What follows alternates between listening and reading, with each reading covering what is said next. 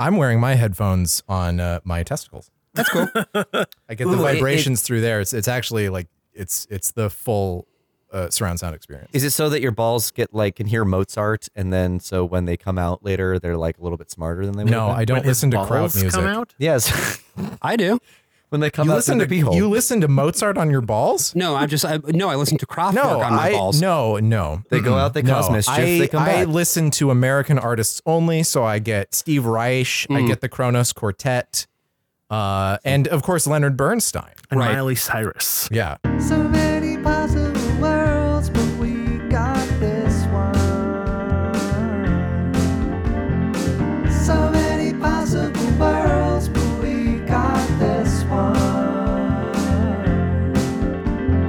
Welcome to the worst of all possible worlds, the first and only podcast that you can listen to on your balls.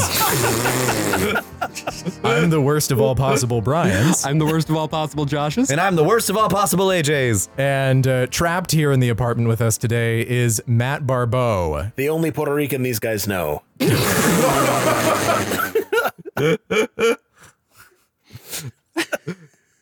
And we're off. Oh, Jesus. We have torpedoed the whole podcast. I don't even know. I don't even know where to go after This is that the one. greatest. I think we're done. That's I think great. that's it. That's all our thoughts on West Side Story. God. They're letting me go. And now we don't know any Puerto Ricans. Matt, it's been so great working with you. It's been so great being your friend for these past 10 years. But we've decided to move the podcast in a different direction. Matt is one of the best American playwrights living today. Correct. And he has also written on topics that relate to what we're about to talk about today. That's right. Matt, one time you wrote a play that AJ was in and I directed. Yeah. True. And I saw it. There we go. So this I is didn't actually see it because I was backstage. God damn it. That's right. Yeah, because you had another you show were that prepping night. to come out. I made AJ play biblical patriarch Abraham. Yes, yes. It was cool. It was wonderful. It's an amazing play. One of your many biblical plays. That's true. I write about the Bible a lot. Yeah, you're a regular Paul McCusker. And I'm sure that's accurate. I'm positive that's We gotta have you back on to talk about Odyssey at some point. We're gonna. I can't be the only Catholic who goes through this. someday we'll do a Catholic palooza on here, and then that'll be that'll be our last episode. just like me, AJ, and Francis. Yes. Oh, sweet Francis. We're actually gonna get Pope Michael on to talk about Adventures in Oh my Odyssey. God! We have to talk about the Pope Michael documentary. We're gonna have Matt on many times in the future. Yes. And the thing that we are talking about today is West Side Story. That's right. There's a place for that, and it's here Somewhere.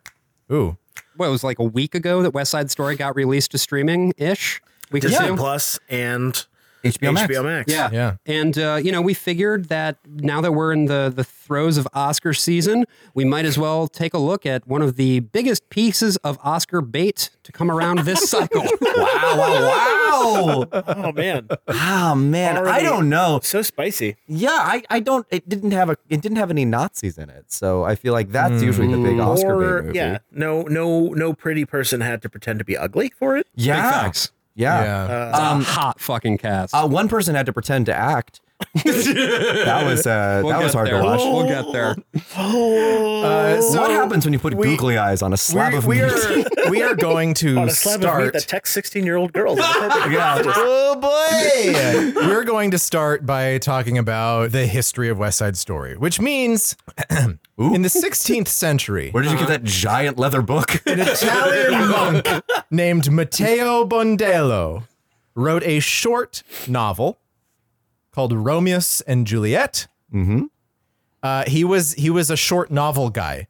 He just wrote a bunch of short novels. He was about 3 inches tall. He was a regular, like what I can imagine, he was sort of like Thomas Mann or, I don't know, Ray Bradbury. Sure. But in the 1500s. Yeah. Right. Yeah. He was a very popular author. Yeah. And he inspired a lot of playwrights because that's what you did back then. You didn't have TV deals. You just had a playwright who didn't pay you any money doing Just your steal play your in another ideas. country. Yeah. Right. And so Romeo and Juliet is only one of the ones that Shakespeare himself adapted. Cymbeline also comes from him. the Claudio Hero plotline from Much Ado About Nothing, Twelfth Machado. Night, The Duchess of Malfi, which was written a little bit later than Shakespeare. Lope de Vega also adapted Romeo and Juliet. Castelvines y... I can't read my own writing. Never mind. Cool. Monteses. I Weird think. title. It was a hit. I can't Pretty remember. avant-garde of the Something about this story really sticks, right? Because Romeo and Juliet becomes like one of the top 3 plays produced in Shakespeare's day. Yep. Yeah. And then is just constantly produced all the way into the present, right? People can't get enough of it. Did we all study Romeo and Juliet in school? Oh, In absolutely. high school? Like, Yeah. I think for me it was 8th grade, but Oh, okay, 9th grade for me. Yeah, that was probably the first pair of breasts I saw. the In the movie. Zeffirelli movie. Yep. I studied, I think, in 8th grade, and then we actually did it in my it was like my senior year. What did you play? I played Capulet, like Lord Capulet. Papa Yeah. Capulet. I AJ. played. It was the last time I played an old man in high school. Oh my God. Before I graduating. only that was played that Old was Men your in high thing, school. wasn't it? Right? It You was were, absolutely my thing. and Josh was the same way. Old Men in high school. Old men. I was old men in college. That's cool. I was always I old played man. Polonius. One of Right. the reasons I no longer really act is just because I didn't. It was like I would have to wait until I was actually an old man Yeah, now. sure. Because 40 years from now, as a it's young gonna be man. wild, though. No, Oh, totally. yeah, no. Yeah, it was cool. I had a weird callback where it was like me for Lord Capulet and Mercutio, and my teacher being like, Matt, you could play any of the roles in this play, but only you Oh my could god. play Juliet's dad. I had the same fucking conversation at Yeah. numerous points. It was, and I don't know if that's just like a way of letting a kid down easy, or if it genuinely is that like most kids don't have the ability to, in any way, shape, or form, range up age wise. Right. I don't know. No, you're very talented, but you're the only one that reads as an old man. Right. Yeah. Oh, absolutely. So in 1949, famed director and choreographer Jerome Robbins gets the idea to write a musical based on Romeo and Juliet. And he goes to his friend Arthur Lawrence, who has just had a couple of hit plays. He also wrote Rope with Alfred Hitchcock. Oh, that's It's right. the year before. And Jerome Robbins is like, hey, let's do Romeo and Juliet, but it's like a Jewish girl and a Catholic boy in the Lower East Side.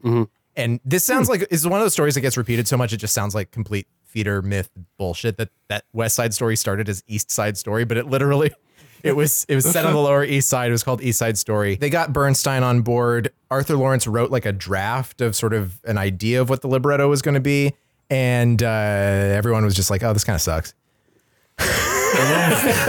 There was already a hit play from the 20s about a Jewish girl dating a Catholic boy. They should have just and- adapted that. Yeah, and so they're like, that's what they felt. They were like, this just feels like that. So they abandoned it and, went on, did their own thing. They were all in Hollywood. Jerome Robbins was working on The King and I for the Little House of Uncle Thomas sequence. Leonard Bernstein was at the Hollywood Bowl conducting, and Lawrence was writing another screenplay. And they met up, and there was some news story that they talked about that was about gangs and about gangs of teenagers. This was specifically like Chicano gangs. And so they got together and they thought, well, what if we applied the Romeo and Juliet thing to that? And Lawrence was like, well, I don't know anything about California, but I do know everything there is to know about Puerto Ricans in New York. So that's what they decided to do. And they got Stephen Sondheim to write the lyrics because Leonard Bernstein's not a lyricist. Sondheim had just had a musical fall through. He was doing a musical called Saturday Night with the surviving Epstein brother, the guys behind Casablanca, Julius Epstein and the other one. One of them was dead. They were making one of their plays into a musical, and then their producer died of leukemia, and then the show never got produced. And so Arthur Lawrence was like, hey, let's get my friend Steve on this. And he was like, well, I got nothing else going on. I'm 25 years old and my fucking Broadway musical has just collapsed. I'm sure I don't have a on a future. Saturday night alone? You might as well be dead. And so they made it. It My happened. career will never announce to nothing. Yeah. Stephen Sondheim, 1950. I'm going to be only a lyricist from here on out. Oh man, I'm 26 years old, about to have a show on Broadway. My career has stalled all the way out. Never heard from again. They did the show. It did well. People kind of treat it like it was revolutionary because of how it brought ballet and like sort of, but like no one really saw it that way at the time. It didn't have an overture. That was kind of interesting. The curtain just came up and it got into it. Yeah. It ran for a couple of years. It was a normal, like successful 1950s musical run. It won 2 Tonys. What categories? It won for scenic design and choreography. Okay. And then the conductor won an award, but I think that doesn't get tallied in as much because it's the conductor. I don't know. Okay. I don't know why they tally it the way that they do. But The Music Man came out that same season, so that was the big show. Choreography makes sense considering. And they didn't have a separate award for like libretto or songwriting. It was just best musical. So interesting. Any of the writing awards got lumped in with best musical. Interesting. Just like best play. It may be true on some level that like the influence of the choreography at the time was maybe not as revolutionary, but in retrospect, you know, this Jerome Robbins choreography, the same kind of thing he would go on to do with like Fiddler on the Roof is, it was a big deal. Well, and then what happens is it's successful enough, it gets a movie. Right. Just like The Music Man did. Yeah. And so the movie comes out in 1961, directed by Jerome Robbins and Robert Wise, and it becomes the biggest movie of the year. Right. All of a sudden, West Side Story went from being a show that happened and everyone made money to being a fucking phenomenon. Yeah. And it became the highest grossing movie of the year. It won the Oscar for Best Picture as well as a number of other Oscars. It made $44 million domestically, that's a lot of money. Which I'm going to say that's more money than the recent release of West Side Story made. In real dollars? In domestic grosses. Which is surprising because so many people saw the new one. No, everyone was in the theaters. I saw people screaming and they were like, yay, look, it's all 3 Spider-Mans. More Ansel. Everybody was lined up around the corner to get a ticket at the old box office. God, West Side Story, No Way Home. Yeah, I mean, it's, you know. We get all 3 Tonys. We still have the COVID-19 situation, so the only thing that makes money is a superhero movie, and then the superhero movie, like, breaks records. Right. Right. So that's how we find ourselves with today's movie, Steven Spielberg's West Side Story, which he tried to make for like 30 years, finally got Tony Kushner on board. They shot it up here in Washington Heights at the same time that In the Heights was filming. Oh, I didn't know that. I guess that makes sense. So I would be going to the subway and I'd be walking past the sets for both of those. I had to look up Ansel Elgort's name because I always get him confused with like the 9 other people that he looks exactly like. It's not Ansel, is it? It's Ansel. Is it Ansel? I think it's It's Ansel. got like Ansel Adams, the photographer. Well, no, because, okay, but Ansem the Wise is different than Ansel, the original Ansel, You mean right? Xehanort? Yeah, I guess Xehanort, because that's his nobody, right? Xehanort is Ansel Elgort's nobody. What the hell are you talking about? So 20th Century Fox greenlit the project in 2014. Tony Kushner began writing the screenplay in 2017, but Spielberg only officially became attached to the project in 2018, even though it was well known that he'd been wanting to do this shit for a really long time. Principal filming began in July 2019, ran for 2 months, and it took a solid 2 years then, 2.5 years for it to premiere because of the fucking pandemic. There's a little something that happened at a meat market in Wuhan, China. It's that Domino's meme of just meat market in Wuhan, China, West Side Story released 2 years later. There's actually just a long crane shot over the wet market in Wuhan. You just hear the little whistle sound. Right. And then And then you just see a pangolin bust out from the ground. I'm first curious to hear a little bit about everybody's sort of experience with West Side Story as a play. Like, what was your exposure to it initially? I like the T on and West Side Story. Where did it sort of come together for you initially? So I first saw it when I was a teenager and I was like, okay, this is fine. Yeah. I never saw it. I had never never saw the original? I never saw West Side Story at all until I watched it last night. So Yeah, I was a big, I mean, it was like, we had a bunch of movie musicals on tape growing up, The King and I, Fiddler on the Roof, Sound of, whatever. Sure. But like, my parents didn't care that much for it. And I saw it finally when I was like being a Sondheim completionist as a teenager. Sure. And I was like, okay. I always kind of stayed away from West Side Story because in my head it was a jock musical, and I know that doesn't. What? I What's a understand. jock musical? Come AJ? with me on this. it was full of parts that I couldn't play because you had to be a dancer. And at the time I was only interested in musicals and plays that I could potentially like act in. Of course, yeah. And West Side always felt to me to be like this unattainable thing because it also, you had to be like cool to be in it. You know what I mean? If you're going to be a jet, you got to be like, gotta be real cool. real cool, daddy-o. Right. And pow. But I couldn't, and so like, and no one was really doing it either. Like it's not big in like youth theaters in San Diego, Right, California. because you even need, I mean, unlike a lot of shows, you need truly talented dancers and choreographers. Right. I mean, the truth of it is that a lot of the sharks were white in a lot of the productions, also youth that, theater yeah. productions in San Diego because racism. Yes. Because San Diego's really far away from any Hispanic. I know. Notoriously.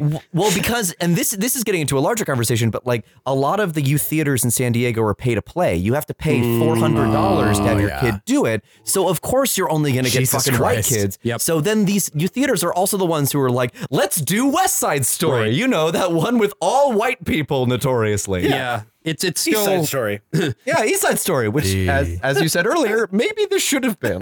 yeah, I mean, still not as bad as my high school's all white but one production of The King and I. But we're not going to go there. So I didn't have exposure to the show, but I do have one story, which is that when I was still working at a Broadway ticketing call center, Carol fucking Lawrence came by one time to pitch a show that she was doing off Broadway, and I danced with Carol Lawrence because there was a part where it was like, hey, who wants to come up and do a dance with me real quick? Like, I remember this from my time doing West Side Story. And I was like, I would like to, please. So that's something cool that I can say. I can say that I've danced with Carol Lawrence. So which is Josh, something not a lot of people you were can say. in a production of West Side Story. So Matt. Yes, so me. I as has been established in Puerto Rican. So West Side Story was interesting to me because I it was like on TV a lot when I was a kid. I feel like, especially around like big holidays. And I feel like I'd probably seen it at my grandmother's house, like on WPIX 11, like at certain, like 3 o'clock in the afternoon. The ideal time to watch West Side Story. That's when, when there's nothing else on. It's like before the news. And so I feel like I saw it a couple times as a kid. And I remember, I mean, it kind of being fascinating because it was like for a very long time, the only like thing that I saw that had Puerto Rican characters in it. Yeah. And like took place in a time that I sort of like vaguely knew was like the time when my like grandparents had arrived here. Out of curiosity, did your grandparents land on the Upper West Side when they arrived here? I know that my grandmother on my mom's side lived in the Upper West Side for a long time, but my parents grew up in East New York, so mostly Brooklyn. So like I had that connection to it, and I think it wasn't really until like I got older and like realized like things about the casting. And I have a play that I wrote a couple years ago called Natalie Wood is Not Puerto Rican. That is about it's a great play, by the way. New Yorican guy who likes West Side Story, and a Puerto Rican, a recently arrived Puerto Rican refugee from Hurricane Maria who has very different feelings about the musical, and them sort of like talking about it and maybe forming a love connection. But yeah, so I've had like an interesting relationship to it, and that I've never, I don't think I've ever seen it live. I don't think. Oh no, that's not true. I saw a production of the at the Fulton Theater in Lancaster, Pennsylvania. I'm sure you were just totally burned up when Ivo Van Hove's Broadway production didn't quite come to fruition and had to fucking close in a heartbeat. Oh yeah, no, I was devastated when I found out that production was announced and then just never happened, and nobody ever did it. Nobody ever saw it. Wow, it just didn't occur. So Matt, I have a pitch for you. What if the witches in the Crucible were real? What if the witches were? It reminds me of Huge. every horror story I've heard from like English teachers who like teach the Crucible, and at the end there's some kid who's just like, okay, so like who were the witches?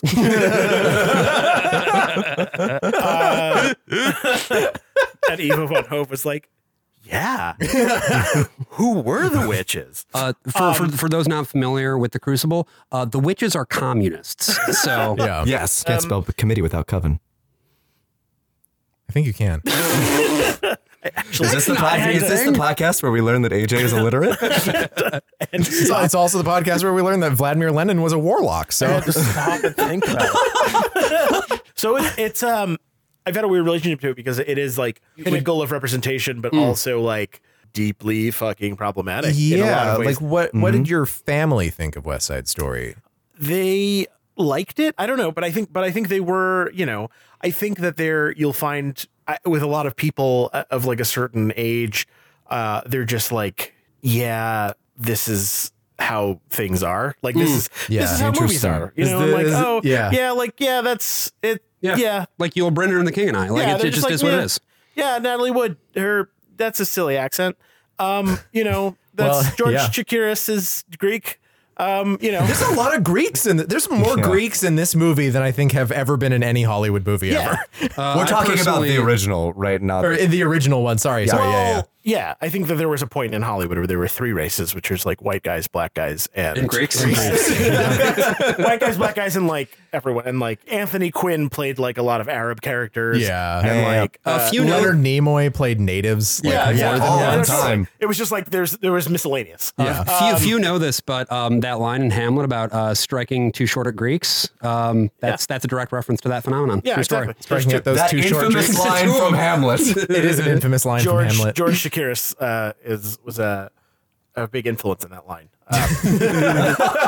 Shakespeare loves. Yeah, it's really cyclical, like he inspired Shakespeare inspired the movie, and they're just like feeding off of each other in like a classic. Too short Greeks, baby. Gotta strike at them. So I think there was no expectation that like representation would be particularly authentic, or that like there was no like feeling like, oh, these things should be better. And so West Side Story, I think I have a soft spot for it. And also fully acknowledge that it's not like a great, I was in preparation for this podcast. I was watching the 1961 movie, and I was laughing at how much of the Spanish dialogue is just guys going, it's just like guys, like they'll say, like there are a couple that they go like "andale," but a lot of it is just guys making noises. It was like I was like, oh shit, like I don't remember that at all. That's wild. Yeah, it's like the way the Mario Brothers talk to each other, but in Spanish. Right, it's like look at the Brothers. Or in the fucking Mario and Luigi Game Boy games. 100%. Yeah, that's what it is. It's Simlish. Yeah. But in 1961. So weird relationship to it, kind of ambivalent relationship to it. There's a sense that I get in that if you're working in theater and you're Puerto Rican, you cannot fucking escape West Side Story. Right. Like you have to deal with West Side Story in some way because it's always just looming over you. Totally. For instance, In the Heights opening with the same opening as America in right. Which is like the only West Side Story is like a funny case where like a lot of the music is not Puerto Rican at all. Yeah. But like very like Spanish or Mexican. But they have this clave rhythm that's like 1 2 3 1 2 1 2 3 1 2, which opens America, and then West Side Story. In the Heights also beginning with that in kind of like for any listener who's not familiar with the geography of New York City, also the Upper West Side, but very upper West Side. Almost the uppest West Side. The uppest West Side we have. Dykeman's the uppest West. I was going to say the uppest of all possible people in West Inwood sides. are going to be That's upset, but the uppest of possible worlds. We do go to all possible sides. We do go to the cloisters in the 2021 movie, which is I think is the uppest. So really though that really lays out well, Matt, sort of like the high wire act that this movie is trying to pull off the entire time. Yeah, because they want real authenticity. They want actors who are not Natalie Wood and brownface, and not also like casting a Puerto Rican actress and covering her in tar. Acclaimed Puerto Rican writer Tony Kushner. Yes, exactly. and acclaimed Puerto Rican director Steven Spielberg. I have questions about like the arrangement. It's like I get it. Spielberg has worked with Kushner a number of times now. Like he did Munich, he did Lincoln. Ready Player One. I loved that Ready Player One was 2 parts and the second one was still Perestroika. I will never forget the part where the guy looked directly at the camera after taking off his helmet and said, "The great work continues." It was beautiful. Who is this podcast for? He said the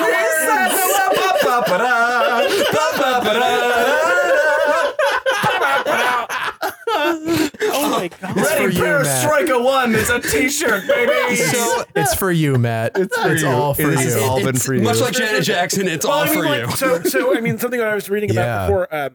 I remember in 2019, Spielberg and Kushner like made a surprise appearance at the University of Puerto Rico, to talk about the movie. And Was it a surprise to the people who ran the University of Puerto Rico? It was like, hey, we're here. I think it was a surprise. I think there was like an invited audience, and it's very funny to me because I can't imagine them being like, I have to imagine Tony Kushner and Steven Spielberg went like, oh, this is going to be great. People are going to love us. This is going to be amazing. Puerto Ricans, they love this musical. We're going to talk about how the good work we're doing. Yeah. And like, so this guy, I'm reading from Hollywood Reporter, a film critic named Mario Alegre. He asked the question, why West Side Story and why now? Because that was my first reaction. It's a very sensitive film for Puerto Ricans because of their portrayal in it. It's like doing Breakfast at Tiffany's, which, Sure. Yeah. yeah. I get it. And which did get done a couple years ago on Broadway. Remember that? Yeah, it was a play. Wait, recently? Did they Yeah. cast an actual Japanese actor in that role? or- I believe they did, but that was with Wait, what? Yeah. I don't remember. All I remember is the Yeah, it was- the it was- very. It was the guy who did the Graduate adaptation as well. and it was with fucking what's her name from Game of Thrones. This did not happen. These did not happen. This I was, don't it believe was it. Amelia Clark, right? I think so, yeah. They And I don't think that one recouped its investment either. I mean, the whole, the Edward Albee one with Mary Tyler Moore didn't even open. the whole reason That's that true. they did it, the whole reason that anybody went to the show is that at one point Amelia Clark got her titties out, and like that was the whole reason. Oh, no. Remember that? Remember that? Yeah. Well, I remember the conversation about being like, well, about people saying that was gratuitous, and it was. And there were also like it was only creeps. so that There were people also go. creeps up in the Yes, balcony who were absolutely. like snapping pictures during the I scene. remember this being like this huge, disgusting thing. Yeah. Oh, no, I'm wrong. It wasn't adapted by the guy who did Graduate. It was Richard Greenberg did it. Oh. He did Take Me Out. Oh, yeah. Which is also getting revived. And the thing is, like, when you say, what about Breakfast at Tiffany's? I say, I think I don't remember that play. As I recall, but I think we both kind of liked it. We both kind of liked it. I said, well, that's one thing. That's one thing we got. That's one thing we got for sure. So Hollywood Reporter is talking about talking about Kushner, and so Isel Rodriguez, who is a history and acting professor at UPR, she asked how they plan to represent Puerto Ricans. She says, musicals have this thing that make you tingle inside and want to sing along, but that's a complicated thing when you're singing along to a lyric like "Let It Sink Back in the Ocean." Kushner is like, that line is from the musical. First of all, I didn't write it. Second of all, Sondheim changed that because there was a lot of unhappiness about the negativity towards the island. So we're using lyrics from the film. Yeah. Which actually Kushner had it backwards. The Let It Sink Back in the Ocean is from the movie. Spielberg eloquently answered, it's, I don't know, do you want to Kushner? Well, do you wanna? Essentially, like Spielberg and Kushner went to UPR and people asked them about representing Puerto Ricans, and their response was like, well, we are, I think the quote is, we are being OCD about accents, which is not a great answer. Unless we have any more stage setting, let's talk about the Let's movie. do it. Because this movie, one of the biggest creative choices that this movie makes right up top is to really specifically set it in the world where Robert Moses, the master builder, is clearing out Henrik Ibsen. Favorite Ibsen play. the power broker, Yes. power broker of New York City, is clearing out the Upper West Side, slum clearance. The whole point is, Lincoln Center's about to go in here. Now, I have a question. Yeah. Is this specificity part of the original play as well, or not? Okay. No. Actually, No.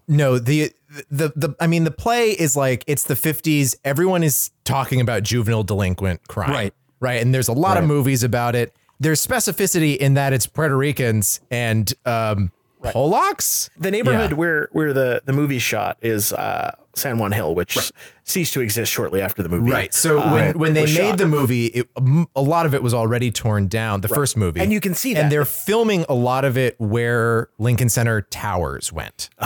And they actually delayed demolition so that they could finish up the movie. I didn't love this first shot, it was very ugly digital compositing. Like I saw what they were going for, but like it didn't work for me. And it's a very deliberate reference to Citizen Kane, starting with the chain link fence and the sign, Right. and then it, you know, the there's also, the drone goes over. So because we're talking about specificity, there's also the fact that like San Juan Hill named San Juan Hill not because it was a Puerto Rican neighborhood, but because it was home to a lot of African American veterans of the Spanish American War. Interesting. I didn't know that. And so like actually like. But which it is portrayed that way in the movie as well. Absolutely. It also had a lot of like Puerto Rican immigrants, also a lot of Irish, and so there was a lot of that kind of like there was that conflict was like accurate to the neighborhood. Yeah, that kind of like interracial. we have the Jets, this street gang. They are made up of what would have been called at this time ethnics, right? So they're Irish, they're Italian, they're Polish. So like, you know, at this time, there's a sort of conditional whiteness that these guys are not in on, right? Like the idea of being an ethnic still sort of goes through this. You can see speeches that Buddy Cianci is giving where he talks about how he's representing the ethnics of like Rhode Island. So these guys are marginalized. And of course, they're also just like poor working class schmoes who come from broken households and also part of this working class neighborhood that is being torn down building by building. Yes, and to make room for Lincoln Center, which proves that the ultimate villain of this film is the Robert theater. Moses. Yes. No, it's Robert Moses. It's the actually. theater. It's definitely Robert Moses. Which is actually more explicit in Kushner's screenplay, which I did read for this, which is he really goes into detail about the housing zones. I'm sure he does. Yeah, it's a lot of stage direction before even the snapping begins. So it's Tony just like Kushner decided to include the fucking like map of New York. Yeah. Yep. He also is just like, by the way, right now it's 1956. And here's all the politics that are happening. But here's the thing, though. And maybe it's just because, you know, The Power Broker is one of my favorite books. I really liked the specificity that this gave to the scene setting. The fact because what was happening at this time on the Upper West Side is that large blocks were getting clear cut in order to make way for Lincoln Center, as well as a number of other developments under the deeply fucking corrupt regime of Robert Moses. And that's a very good point, Josh. Matt, what do you think? What do I think? I think I bought The Power Broker, but I haven't read it yet. That's why I had to get it in. Yeah. it mocks me from my shelf. No, I mean, I think I do really appreciate that. It's a fucking huge book. It's a big book. Enormous. It's so large. Big. It's like Tony Kushner wrote it. It actually is like Tony Kushner wrote it. The Power Broker Part 2, Perestroika. I liked it because I think it really speaks to the stresses on both groups. Yeah. I think there is something really interesting that this version of the movie does, where it portrays like the Jets as down and out. It portrays the Jets as losing, which I think is really interesting. Yeah. I was watching. So in the 1961 version, we were with the Jets for a lot of the beginning. And the Jets are portrayed pretty sympathetically. I mean, I was thinking of like one in particular where they're walking through the playground and this girl is drawing this big like circle in chalk, and instead of walking right through it, they like walk in a big curve around it. Right. They're portrayed as kind of like in command, but benevolent leaders. Benevolent Yeah, leaders, watching out for the community a little bit. You know, Well, and in this version, they do the exact opposite thing. There's a part where they're 100%. drawing on the chalk and they stomp on it. it's relevant. It's relevant politically in the Trump ages of showing these white guys who are like really convinced they're fucking losing right now. Yeah. And like I think in 1961 people didn't know which way that neighborhood was going to turn. Sure. And interesting. With perspective, we can see these guys and the world changing around them.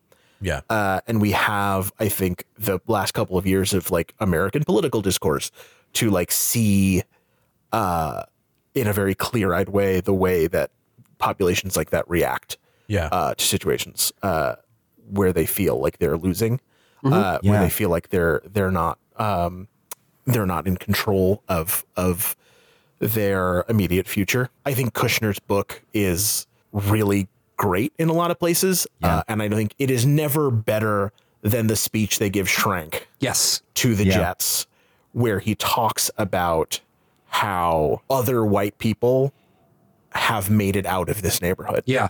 And these guys' fathers were like drunks and fuck ups. and they didn't make it out. And I remember it stuck with me the phrase, the last of the do-nothing Caucasians. One day, these are all going to be high rises full of rich people with Puerto Rican doormen who chase away trash like you. And like that, I think, is something that we have the perspective in 2021, 2022 to like look back and be able to write a line like that. But like, I think like that was like a high point of the script for me of saying like, this is what is at stake for the Jets. It really is written from a perspective of really understanding the original character. Because what I did was I watched the Spielberg movie and then watched the old movie right after. Yeah. And it's what you can see with the police characters. They're always on the side of the Jets. 100%. Like they hate them because they're still juvenile delinquents or whatever, but they're like, but they're also if we white. have to pick a side, just tell us what's going to happen and we will look out for you. And that speech is that. I mean, he's saying, you're good for nothing, but like, it's so much worse that these Puerto Ricans are coming in. Right. And we'd rather that you were just better people. Yeah, it's present in the 61 version, but not to the same extent. And I think that's the thing that 2021 movie does that the original does is like, because the other one is in 1961, so it's like the police are just trying to help. But I think in the new one, it's like, Krupke's a nice guy, but Schrank is a corrupt fucking asshole. And you can trust Krupke because he's played by Brian Darcy James with the most luscious eyebrows. Broadway's own so much. Shrek. Yep. And one of the greatest exports from the state of Michigan. Beyond like the turf war, right? The Jets go after like protest art. Yes. Like, revolutionary art. And we see, whereas the original West Side Story movie had the Sharks at one point walking out of Doc's place whistling My Country 'Tis of Thee. Here we see them at the very beginning singing La Borinqueña. Yeah. The good original like revolutionary version. The I don't remember the uncucked version. So like the version that's okay to say now is like sort of like just the national anthem about how cool Puerto Rico is. And then the original version is about like how we want freedom and our machetes are going to give it to us. Fuck yeah. Oh, wow. And, that's awesome. Yeah, that is cool. It's very cool.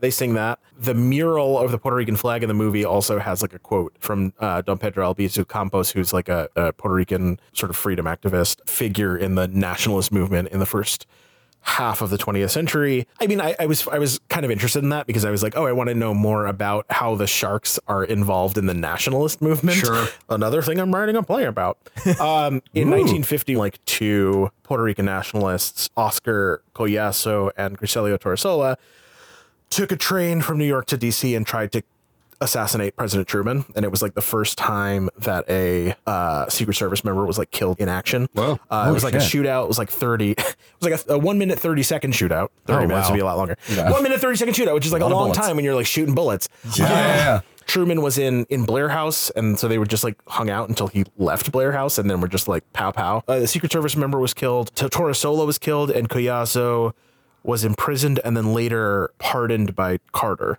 and then like went back to live in Puerto Rico. Oh, wow. That was in 1951. And then 1954, four Puerto Rican nationalists led by Lola LeBron entered the Senate rotunda and like shot four senators while waving a Puerto Rican flag. She was quoted as saying like, I came here to die for my country, not to, but didn't, was put in jail. So I think it's like something that gets lost a lot in talking about the U.S. relationship to Puerto Rico is how violent the political situation was in the 20th century, the early 20th century, especially around the time this movie was coming out. I think a big reason that a lot of people get upset about the song America is because of Operation Bootstrap, which was like in Spanish. It's called Operación Manos a la Obra, so like hands to work. It was a big initiative to like industrialize the economy of Puerto Rico, which was like a sort of a monoculture, it was mostly sugar. So the project was to industrialize the economy of the island. So to take it from being a sort of agrarian economy to factories and industry, which persists to this day. It went from being a lot of like export goods to like medicine, so right. like IV Pfizer. bags are pretty much all produced in Puerto Rico. Like after Hurricane Maria happened, this is something I know because my family works in medicine. Oh, sure. Hospitals were facing horrible shortages of intravenous fluid bags. Yeah. Because all of them come from Puerto Rico, pretty much. Right. And it was very similar to a lot of like economic initiatives that exist now, which is like basically American companies. It's neoliberalization. Totally. Like that's all. Exactly. It's you can, if you go to Puerto Rico, like you don't have to pay taxes because you're just gonna like, you know, Which is also why fucking Bitcoin guys love the island. Oh, totally. Yeah, and like, YouTubers. There who were are recently a building bunch of. houses There were there. recently, so like Acts 20 and 22 were big. I think Act 20 is like if you produce exports, like you don't have to pay a certain amount of taxes. And then Act 22 is like you don't have to pay taxes on passive income. And but if you move to Puerto Rico, like if you were neither of these are like options for people who like are already Puerto Rico residents. Right. This is like people, if you move your business here, this is what you can do. So anyway, so Operation Bootstrap led to a lot of unemployment on the island. A lot of people had to leave because they couldn't find. So They it was couldn't find jobs anymore. Yeah, it was a neoliberal great leap forward. 100%. Basically. Yeah. So these were people who previously had been working in agriculture in some capacity Absolutely. who just now found themselves with no jobs, no hope, and no cash. 100%. So people moved to the U.S. no Additional problems because of the lack of employment. There was a lot of discussion about like overpopulation on the island, which led to a lot of forced sterilization. A lot of discussion of like if you were a Puerto Rican woman who like went to the hospital to give birth. The hospital wouldn't let you give birth there unless you also agreed to be sterilized afterwards. Yep. So something we like, also did this to Native American women throughout the 70s. It was found to be constitutional to forcibly sterilize people in 1921 by the Supreme Court of the United States. Yeah. So we did it, and we did it in these places. It also adds a lot of depth to that line in the song America, hundreds of people in each room. Yeah. Oh, there's a line about babies crying too that makes me think Well, so something. Yeah, that's true. So just to kind of like pull this back more directly to West Side Story, then something that I think is a question that I want to ask is, to what extent did the play as written, like, did they know any of this shit when they were putting it together? Probably not. Yeah, right? well, this is what I mean Yeah. when I was saying. So like when I was talking when I started in on that, I was saying a lot of people were mad about America about it, which is like America is about a lot of stuff that is fucked up because of America. Right. Yeah. You know what I mean? Like every repudiation of Puerto Rico is actually something that is Something America did it to It is 100% like a consequence of the colonial project there. And Right. so They even mentioned like the money owing, the debt that people were getting forced into. There's debt. There's there's discussions of healthcare. There's poverty. And so there's an interesting thing that happens in the 2021 movie where so they're singing America and they like walk by a protest of like Robert Moses stuff. Yeah. And then in the scene in like Rita Moreno's doc called what is her name? Valentina. Valentina. Yeah. Right. I thought it was Valentina, and I was like, there's no way it's that on the nose. She's just like Saint Valentine. Yeah. But then, so Valentina, when she's in Valentina's shop, and the assault happens, which I think is like a very stirring scene, especially with the girl Jets present and protesting. And shoved out of the shop. Where she leaves, and then in a very corny line is like, "I'm not American. I'm Puerto Rican or whatever she says." But I do think what that scene achieves is like watching Anita repudiate the song America. Sure. Yeah. Right. And that is an interesting like way of being very direct in a way that like the 1961 film was not about that. Which is to say, yes, she played Anita in the original movie. Right. Rita Moreno. And they brought Rita Moreno back to play. There was a guy named Doc who ran the drugstore.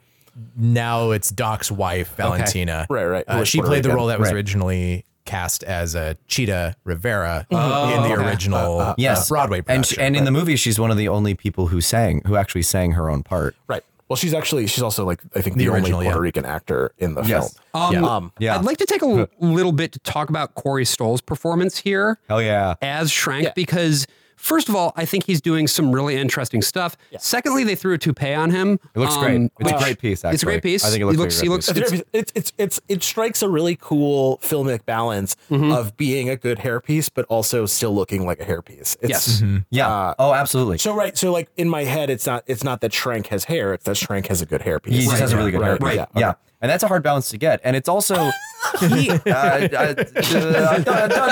how I know that. Oh, no. Don't worry about how I know that. I don't have a hairpiece, but I have had to wear wigs before with thinning hair and most of them disasters. There's a thing about the cops in this movie that is very interesting to me because we just did an episode about Adventures in Odyssey where we talked a lot about how the main character of that, John Avery Whitaker, and how he believes that rehabilitation and the system and how that show believes. Yeah. Yes, that the system works. And watching this one, it's hard to say that it has different politics when it comes to the cops. Yeah, it says they're racist, but they work. Well, and in the fact that Tony, back from his year in the slammer, he's back and he's reformed, right? Like, Yeah, which is not the case in the original West Side Story. He does not go to prison in the original West Side Story. He's not like this. You got a job. Yeah, he got a job, but he's just kind of over it. There's a line that's like, oh, like the youth council got to him or something Yeah, like that. it's kind of it's almost like the original book, Clockwork Orange. It's like, oh, well, he's just getting older and like kind of growing out of it. Right, totally. Yeah. Yeah. No, there's a sense that like some social program like worked for him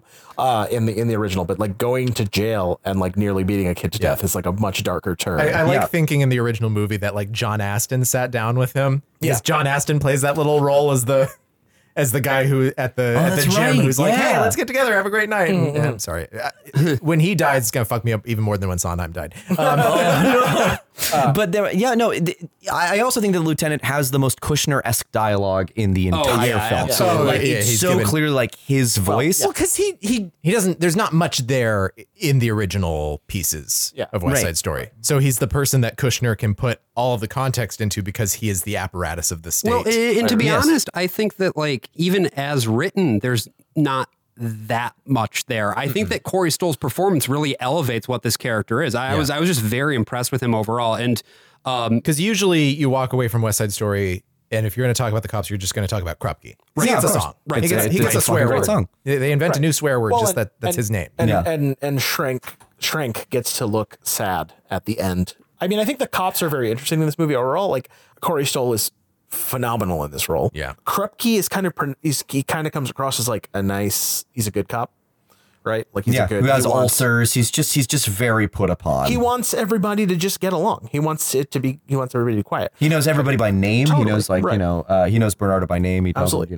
But by making Shrank the bad racist cop over Krupke, we see that it's a systemic issue. Yeah. And not like right. If Shrank was like a good guy and Krupke was bad, right? It would be Krupke was a bad. Yeah, this cop, is not good but cop. The police bad cop. are good. Right. Yeah. Shrank is bad. The police are bad. Krupke's good, and he's the outlier. And then He's doing his best at least. 100%. And then at the end of the movie, the very last shot of the movie, which AJ is reacting to because I've tweeted about it.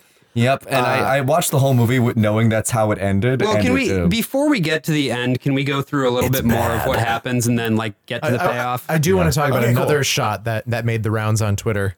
Oh boy. Just because it makes me very mad on a totally different, non-political aspect. But when they do that social at the gym, right? Everyone's supposed to get together. And Kushner makes it into this odd sort of like, I don't know, like CIA operation or something. Yeah, just to have the guy who was played by the affable, dopey John Astin as just like some kind of loser who's very civically engaged. Just like, right. We're doing a social experiment. Yeah, and just to kind of like frame this up too, this is in the plot of the play a very important moment. This is the equivalent of the dance where Romeo and Juliet meet each other in the original play. Yeah. They go to the gym. There's this pretty incredible shot where it's like it's a steady cam shot of these characters walking into the hallway. They open the door and then suddenly the camera's on a crane and it's going over the dance. Yeah. And Spielberg has a really good eye for choreography. And in fact, as far as movie directors go, the only person who has a better eye for group choreography and its relationship to the camera is Julie Taymor. Yeah. Say what you will about Across the Universe, but those scenes where they actually have like a big group of people dancing, unparalleled. Absolutely. Yep. I mean, there are shots in this movie that are unreal, and this is one of them. And Spielberg loves his big, long sequence shots, and he loves digitally stitching them together. He sure does. And the thing is, we were talking about this a little bit earlier off mic, is that people just like to be impressed by things. Like they're like, oh, the best shot in this movie is just the one that's the longest one. And so this shot does something really unreal. And it's like, wow, it starts in the hallway and then somehow it's on a crane. And it's because it's more than one shot. Yeah. And it's very obviously more than one shot. Yeah, especially if you watch the two as they open the doors. Yeah. The two people open the doors just kind of magically like slide They off slide camera out of the frame. which looks, I mean, it looks incredible, but it is two shots. It's two shots. It was weird because Guillermo del Toro shared it and said that there wasn't any seaming or stitching. And I was like, yes, there is. I can see it. And I am not Guillermo del Toro. This to me was, artistically, at least like from a strictly visual perspective, one of the high points of the movie. You've got like, one of the things that I noted is that Spielberg is like just so good at keeping the flow of action going while also keeping your eye drawn to what the focal point is supposed to be, which is a fucking lost art. Well, like, and Spielberg has, no one does it like Spielberg. I mean, like speaking of like a very easy comparison is In the Heights now, right? Yeah. Not because they're both full of Hispanic people, but because they're a contemporary movie musical. Contemporary musical that came out like within a year of each other, right? with huge choruses of dancers. And an enormous, a big criticism of that movie is that like the dance scenes are like very frenetically edited, and you don't get to see anything for long enough to really appreciate the choreography, even though the choreography is obviously just very big and lots going on. But it would be different if we got to like sit and watch a lot of people do the same thing, as opposed to like conveying the energy of the music and the dancing by cutting rapidly between dancers and camera angles and things like that. Right. So to have this sustained shot, just watching these amazing dancers. Yeah, totally. And it's even the scene shot is like, well, like the intention is we are going to just look at something for a very long time. It just carries you in. It's great. And visually speaking, it is just nice to see that like a lens flare used correctly. Do you know what I mean? I disagree. I'm going to agree with AJ in that there is lens flare used correctly and also lens flare that is just all over the place a lot. Yeah, but, sure. In the original movie, right, like they used a lot 2009. Fuck you both. Whenever you have a stage director come in and make a movie, they're always going to be the most experimental. They're like, look at all these new toys I have. Yeah, absolutely. And so the 1961 West Side Story has a lot of compositing in it, especially the moment where Tony meets Maria. Where the background drops out, there's rear projection, there's all of these different collages of lights. Yeah. And the Spielberg one uses that moment where Tony meets Maria. Instead of jumping to a dream sequence or anything like that, he just has a lot of lights right in the frame and people walking through or dancing through. Yeah. As the camera's going across, you get flare, literal star-crossed lovers. And so it goes from a scene that you have a very concrete relationship with to something where you're constantly seeing the flares come in and out. And it's great. It's perfect. Yeah. And then also you still have these big stems of lights in the corners of the room. So you keep seeing them throughout the rest of the scene. And sometimes you have the nice J.J. Abrams flares, which have to have a certain type of filter where you see the streak across the screen. Yeah. But other times you get the flare where you just see a repetition of the shape of the light across the lens, which doesn't look as good and it feels far less intentional. Interesting. I mean, this whole scene was Spielberg's initial into West Side Story. He had the idea that makes sense of Tony and Maria meeting behind the bleachers of the school dance.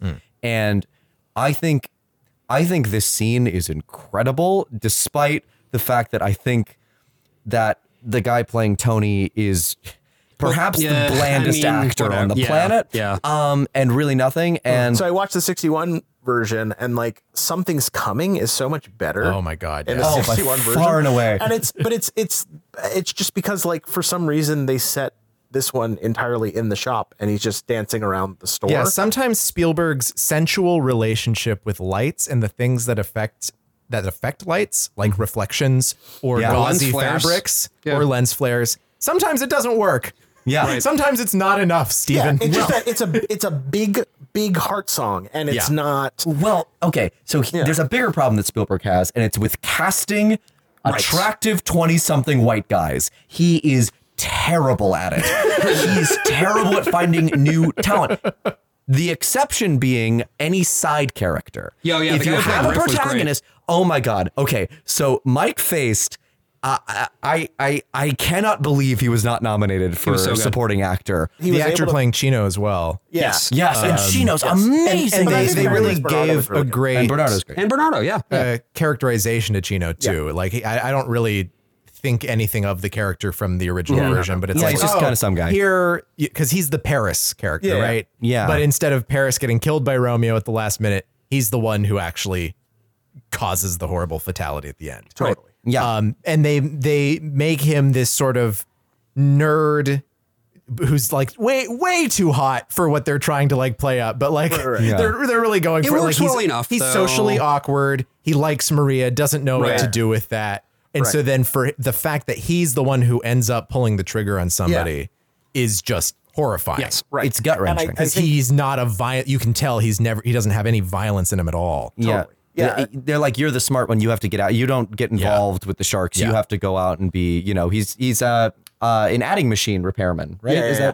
that's sort of his thing? Like he's going to be like the money one. He's who the gets main out. character of the adding machine, actually. Oh boy. And then he has the whole, Who is this podcast for? So it's for you, Matt. It's just for you, Matt. It's just for me. It's me and like, yeah, it's just like a list of things that I have to buy at Drama Bookshop. Drama Bookshop, if you want to sponsor us. It is. Anyway, Lynn, if you want to come on. Drama Bookshop. Whoa! Lynn's here. Oh my God, it's Lin-Manuel Miranda. I don't believe it. No, I'm another Puerto Rican guy. I keep telling you. Here to talk about my bookshop. Oh boy, I don't like this. I don't like this. Pull up. And I'm not a cop. A bookshop. This is not a cop. I'm gonna stop. Isn't it fun to watch a movie where all the jets are just like John Mulaney copy pasted like The over one and guy over looked again? just like John So I was going to say Mulaney. about Mike Feist Yeah. is that like it's incredible that he found a voice that was both like incredibly compelling and also a cartoon. Oh, Yeah. by far and away, and I think that's the greatest acting achievement of the one of the greatest acting achievements one can do is to have a cartoonish voice and then make you be like, but this is a very real human who lived and suffered Well, and I and feel died. like that's kind of, you kind of have to do that with something like Yeah. West Side Story because it's just, It's archetypal. It's just like, yeah. like, I'm surprised at how well it actually held on to the social commentary that got thrown into it. Even though there's some social commentary attempting to work in the original. Yeah. It's very script. hand wavy. It's just like Yeah. don't worry about it. Like how'd she find Well, out about Chino? yeah. Don't worry about it. I think Like there's a thing that I really appreciate in the 2021 version, which is I think the original is very like, man, both sides are so bad. Right. Yeah. Whereas the Yeah. 2021 version is very clear that it's like the Jets hate the Sharks because they're Puerto Rican, and yeah. the Sharks hate the Jets because the Jets hate Puerto Ricans. So Yeah. let's clear a couple things up here. So we've been talking now about the character of Riff. He is essentially the Mercutio or Benvolio, Tybalt. Mercutio, both. Who is he? He's Mercutio, right? I would say it's I would say, Mercutio, yeah. He's kind of like he's Yeah, even though he's not like the funny one, Right. He's still the guy who gets killed in the middle. Right. And the other his foil then is the character Bernardo, who is I really like this performance as well. Yeah. Oh, he's he's basically fantastic. the Tybalt in this situation. Anchors every scene he's in by being like aggressive, and he is passionate, but he's not like too brooding for it to feel off. Like, Oh, absolutely. you can tell why he has the Bernardo feelings that he played by has. David Alvarez. Yes, David Alvarez, who just does a fantastic job. I thought Yeah. beautiful acting and really beautiful dancing as well. Yeah. Rachel Zegler plays Maria. Oh, and she's a fucking fine. She's great. out of this world good in this film. I mean, There's a great scene where she's just getting up. Loved that It's scene. like she's just Yeah. waking up Loved it. and like trying to find like her shoes That was or like however extraordinary. she's supposed to walk out to eat breakfast. well, she's trying to like cover up that she didn't that she stayed in her outfit all night. Yeah. And some of So this she has to mess up clearly, the bed some and, of this like- was clearly down to the direction, but the way that she played the great intention of scene. it was so fucking. It's a great scene. tight. It's a single shot. It goes in and out like 4 times, which shouldn't work, but it Yeah. does. It's Right. not super long, but it's one of the most active scenes in the movie, and in a movie where there's lots of those. Yeah, absolutely. And she also like can't help how much she loves this man, Right. Which is a huge accomplishment when that man is Ansel Elgort, who I cannot stress enough. Let's talk about the elephant in the room. Let's just do it real quick because I think elephants actually are capable of emoting far more than this man. his performance doesn't do much at all. And most of the reason that it's able to work to the extent that it is that fucking Rachel Zegler is so good. He can convincing you that he's attractive. Exactly. He can do some of the larger things, the bigger emotions, maybe the longer shots, but like he when something has to become more subtle, he just goes completely flat. Yeah. I love how in the song Maria, Spielberg seems to understand how uncharismatic his lead is because he puts very interesting background actors into it to distract you from the fact that he is singing like he's staring at a brick wall. Like it's just. I want to talk about the background actors, and there is a gag in the 2021 version. Oh yeah, I wondered where he's singing Maria. Oh yeah, and every time he says the name, another Puerto Rican lady sticks her face out the window. That sucked. That was awful. That's like the oldest racist joke about West Side Story that there is. He says Maria, and like an old lady's like, me? And then there's like a little girl. It's like, me? Like, me? And then it's like a very weird. That sucked ass. That was so bad. It was like get it because they're all named Maria. But, so for me, no, and that's actually a joke I heard doing youth theater in San Diego. It's obviously told by a white guy, but it's like that's like why would you put that in the movie, Tony? And so why would you put that in the movie? For me, I would like to do that with a production of Sound of Music somehow. It's like the nuns are walking through Salzburg, being like, "How do you solve a problem like Maria?" And then all these crowds are like, "Ich? Maria, Nine. Sie ist me. So, this to me was like one of the biggest issues that I ended up wrestling with then was like, setting aside the stuff about the dramaturgy and so forth and the extent to which the problem was handled, which is, as we've already started to talk about, a bit mixed. If one of your two leads isn't interesting, it's really hard to care, particularly once the two characters who are played by the men who are the most interesting in this movie fucking die. Yeah. Which this is like the Romeo and Juliet problem, right? Usually you have a boring guy as Romeo because he's also just not written that well, right? It's like Mercutio has all the energy of that show and then. Right. Well, and Tybalt as well, to an extent. So my argument is that Romeo and Juliet is a comedy until Mercutio dies, and then it becomes a tragedy. And that's how you have to play it, or it's just not. Well, but I think that's I also think it's like a. Are we gonna talk about Shakespeare now? I think we also brought here because you are very knowledgeable about Shakespeare. As a fellow adapter of Shakespeare, what do you think about this as a Shakespeare adaptation? Let's get into it. So I think my thing with Romeo and Juliet, and I think it rubs off on West Side Story, is that just like I do. Come on. That's what he does on this copy of West Side Story. He comes on it. Oh God! Ow! I've been kicked. Oh, it's I'm just gonna keep saying it. Okay, I'll cut it when I need to. And we'll like cut to like 60s go-go dancers. You're gonna have so much fun editing this, Brian. I think West Side Story should have been a 60s beach movie with Sally Field. Well, so I think this thing about Romeo and Juliet productions that rubs off on West Side Story is that Romeo and Juliet should be just like really energetic kids who are like really like I think they're horny teenagers, right? Right. Like, they're horny teenagers, and like I'm not into also like violent teenagers. Well, but I don't think. I think much like that's most a big teenagers. thing. I think there's like but I think the thing like about like the scene where they meet is that it's actually really witty. And I think it would be a lot more interesting if more people played that as like fun. Yeah. And that like Romeo is like really smitten with this girl who is like the only girl he's ever met who talks to him like Mercutio does. Sure. You know what I mean? Sure. And if he can't have Mercutio. Well, no. He has to settle for Juliet. Oh, well. Right. He's like, Mercutio, this girl makes me feel like you do. And Mercutio's like, oh. I won't send my Let's notice. not interrogate that. That's funny. I had this dream last night. Queen Mab. I mean, Romeo. So I think it rubs. I think that shows up in West Side Story is this like misconception of like this thing where love at first sight is like a boring, ethereal thing with no like fun to it. with no fun to it, with no like energy to it. Right. And I think we see that a lot in like this version of like there in the like fire escape scene, which I think is one of the reasons that like Rachel Zegler's work is so good.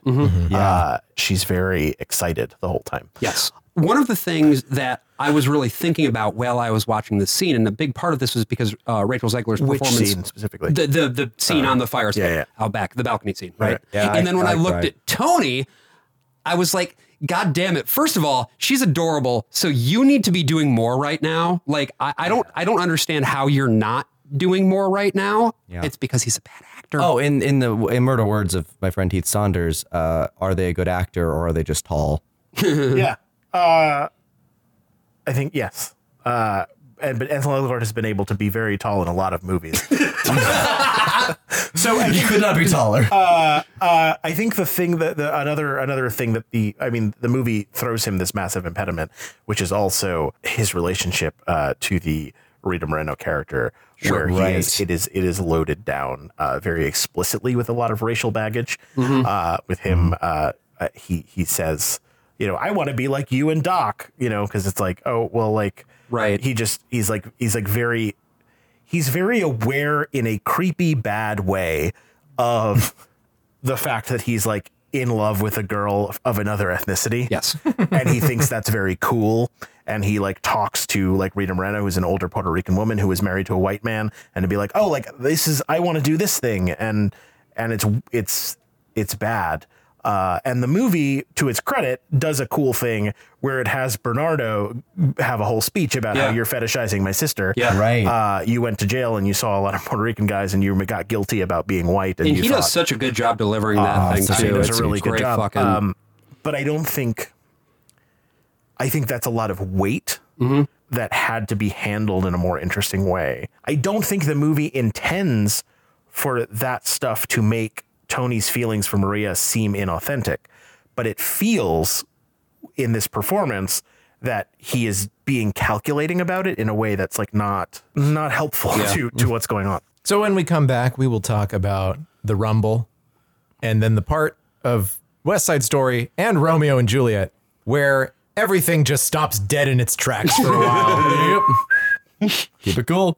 Hello, listeners! It's me, famed Dutch director / evil funhouse doppelganger, Ivo van Hove, director of The Crucible, West Side Story, and that recurring dream you have where you're being chased by a sentient plastic bag. Do you like theater that grips you? Does your theatrical production need that extra something to make it pop? Do you have a large supply of room temperature meat? Then might I suggest purchasing my wolf? Ever since my production of The Crucible thrilled audiences by asking the question, what if in the middle of The Crucible a wolf happened? My wolf has been living in my apartment rent-free and eating all my cats. Spice up any regional theater production by introducing the threat of animal violence. Is your youth theater production of Annie too saccharine? There's a wolf for that. Your community theater production of Cats too long? There is the same wolf for that. Your production of Who's Afraid of Virginia Woolf too metaphorical? Look, I don't know how to be clearer that I only have this one wolf. So buy my wolf today, so it can stop watching me with its glowing eyes while I sleep, licking its lips every time he makes direct eye contact with me, smacking his sickly jaws and coming to me in dreams. His face the face of my own father, Ivo van Hove, and speaking to me in the voice that I can only imagine is that of 1,000 gods. Ivo, He barks. listen for my howl, the howl that comes from the glowing of unearthly screens. I am trapped between worlds, hidden in the shadows of your electronics. I must find a way out. Give me audiences, Waluivo. Put my screens in your shows so as their sickly eyes glaze over and watch me, I can watch them and slowly sink into their minds. Then they will howl too. I will make them all howl. So buy my wolf today and make sure your audiences will leave the theater lupining for more. A wolf putting the can into lycanthropy. Wah. We're back. Hi. So we get to the rumble, and the rumble goes really slow. Like, yeah, Matt, you bring up the point that they do try to get more like of the relationship there between Bernardo and Tony. Yeah. But the Jets gotta have their way tonight. They gotta. You know? They gotta. You gotta just get to the rumble. You just got to have the chaos go on. It's a beautifully shot scene. We got the shadows coming in from two sides. It's So great. Yeah, but a like lot of that is. but They hold it in using the the salt. salt. Yeah. which is a new storage. location. Yeah. That was not in the original. This Yeah. was invented for this movie. And this was Brilliant, actually brilliant. a garage at the Navy Yards. Yep. yeah. Right. And they drove their car all the way out there just to prove that they were sorry. Oh boy. What? Yeah. What? Oh. The problem with these is that Brian gets me on the hook for him, and I'm Yeah. just like, he might have. Oh no, It's Sufjan. It's Sufjan again. Sufjan Stevens. Well done. Yeah. That's for yeah. our Michigan listeners. Yeah. Well, the Illinois. And the Come on, Illinois. feel the Illinois. I've been stung Feel by it. that predatory wasp one too many times. There's a really good character moment there where, speaking of Ansel Elgort, where Tony and Chino like collaborate to open up because they were both been like Yeah, left yeah. out. I think there's like a really great moment where they see each other That and is a great work moment. together Yeah. to open the grate. To get in after it's already been closed. This is another scene where it's really apparent that part of Kushner's project is to bring more Shakespeare into it. In the dance scene, there's a bit where Maria kisses Tony and he's like, I'm more of a by the book kind of guy. Try me again. You know, lines from Yeah. Romeo and Juliet that I don't know off the top of my head, but you know, like you kiss by the book. Oh, let me sin again. Yeah. Oh, that's right. Yeah. And then here there's another line Riff has that recalls the Mercutio's line about Romeo's vile submission because he's just sort of like taking Tybalt's abuse at first, Bernardo being like the Tybalt analog, and then the actual like mechanic of how Riff dies is much closer in this movie. The idea of being hurt under your arm, like this thing of Tony's intervention being directly responsible for Riff getting killed, as opposed to sort of like incidental to it, like in the 60s version. There's also the whole scene with the gun, with buying the gun, and then going and fighting over the gun. You get Cool in there, which I liked. I actually really liked the placement of Cool here. Well, but this it is really, the original placement of Cool. Okay. Yeah, well, but it really kind of negates it when, like, literally, like 2 scenes later, Riff's like, "Oh yeah, you can just have the gun." Right. You know, he just gives the gun back to But Tony. I think there is. I think one thing I do like about the way that this is handled here is that it really motivates the song. I think we talked a little bit about like the way that the Robert Moses stuff like plays on this, but I think that Kushner does a really good job of turning up the pressure on a lot of this stuff. So in the original film is very. It's kind of just the guys letting off steam, and it's like an interesting, cool music interlude, whereas in this film, like having it be Riff and Tony wrestling. Yeah, they're really wrestling fighting for over that the gun. So speaking of tension, let's go to the moment where we have none. I feel pretty. Where now they've made it a scene where they're beyond just doing the textile work that they do at home.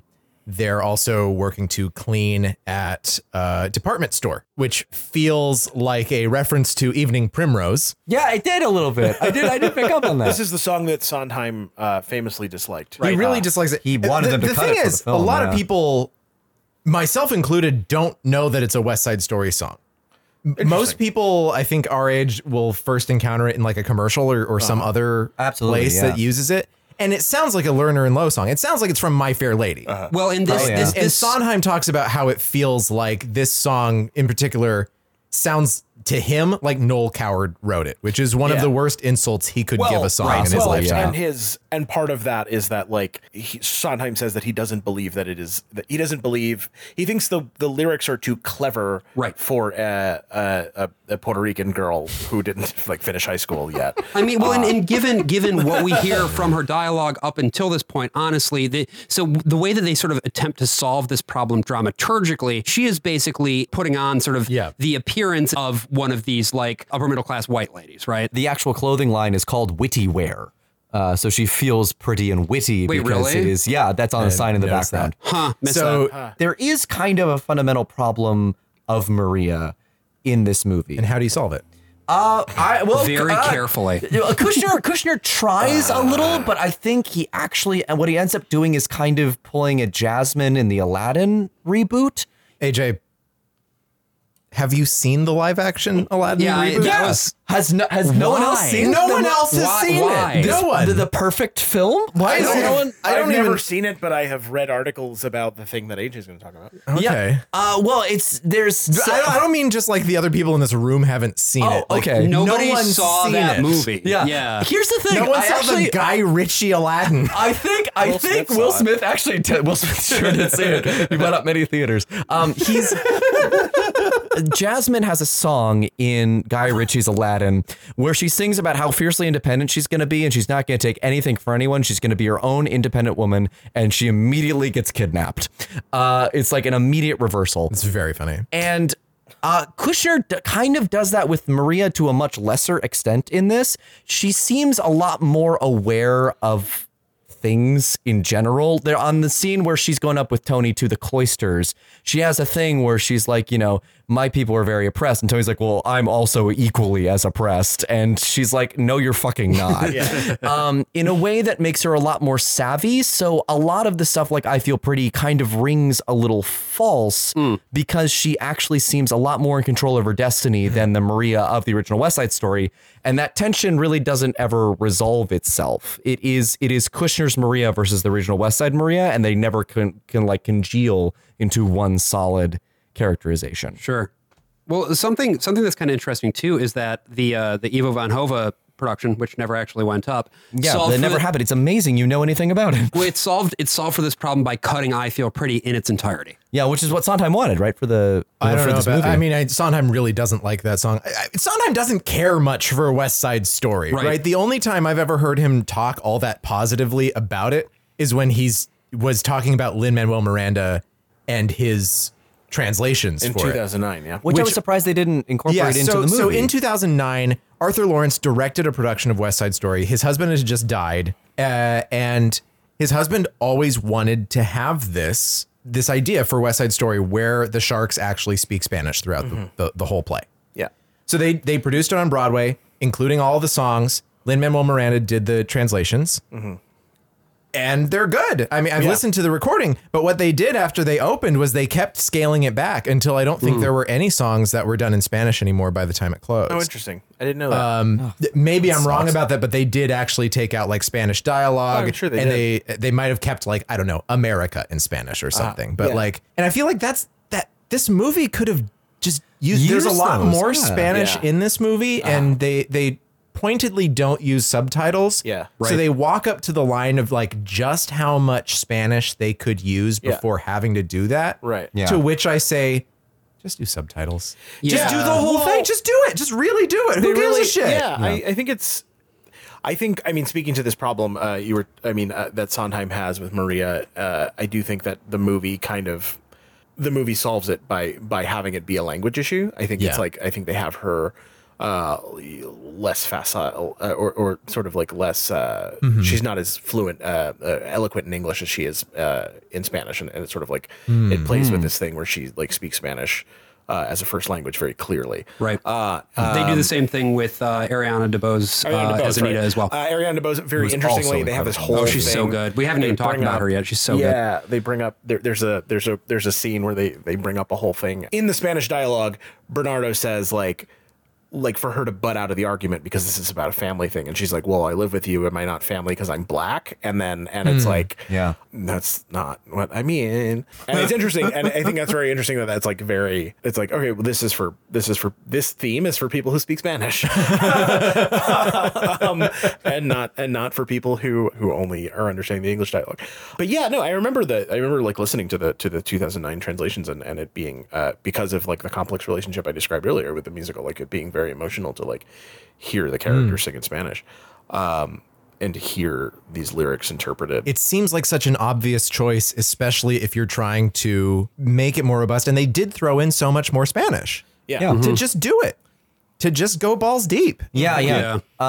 Because there's always someone insisting that they speak English. They throw that in. Oh no, we have to practice our English. Now. That's a big thing. And then the lieutenant is like, you don't speak Spanish. Shrank, And that's where I think it's actually most effective. It worked really well when. But then I think it would work even better if those characters had been speaking Spanish primarily throughout the movie. Absolutely. Right. Or and had been able to express them. Like, I mean, the thing about musicals is like right when it breaks free and you're like expressing yourself in a true way in a musical form, the song is like the true most pure. And they never get to sing in Spanish. Spanish. And this is the thing too, where it's like, you know, you're Except not for the Borinqueña. Yeah, That's right. Yeah, Leonard Bernstein's best song, really. you're not limited by really any confines of cinema here. You have the weapon of subtitles. You have the weapon of being able to quickly have people code switch and like you can contextualize it. You also have the weapon of people fucking know these songs and the lyrics don't matter anyway. Exactly. I distinctly remember, for instance, when I was a kid, it just happened to be on Little Shop of Horrors on Telemundo, and the whole thing was overdubbed in Spanish. But when they got to the songs, they were in English because you know what? It gets through. You don't need like it's clear just from the singing alone, and everybody knows the fucking songs. Yeah. We also just, again, this also happens in Romeo and Juliet. We're just spinning our gears now until we get to the big moment. In Romeo and Juliet, the time where everything kind of locks back into place and we're moving again is when Juliet buys the magic poison potion that makes her dead for 3 days, but not really. It's like, here's a big bottle of plot. Right. And in this case, it's a big bottle of gun. It's something much smarter, right? Where the fake death is actually a very conscious choice made by Anita. Yes. Right? Yeah. Yes. Tony and Maria, they're gonna run away. They have this plan worked out. They're gonna meet. They're gonna get out of there. And Anita goes to where the Jets are hiding out, and they try to rape her.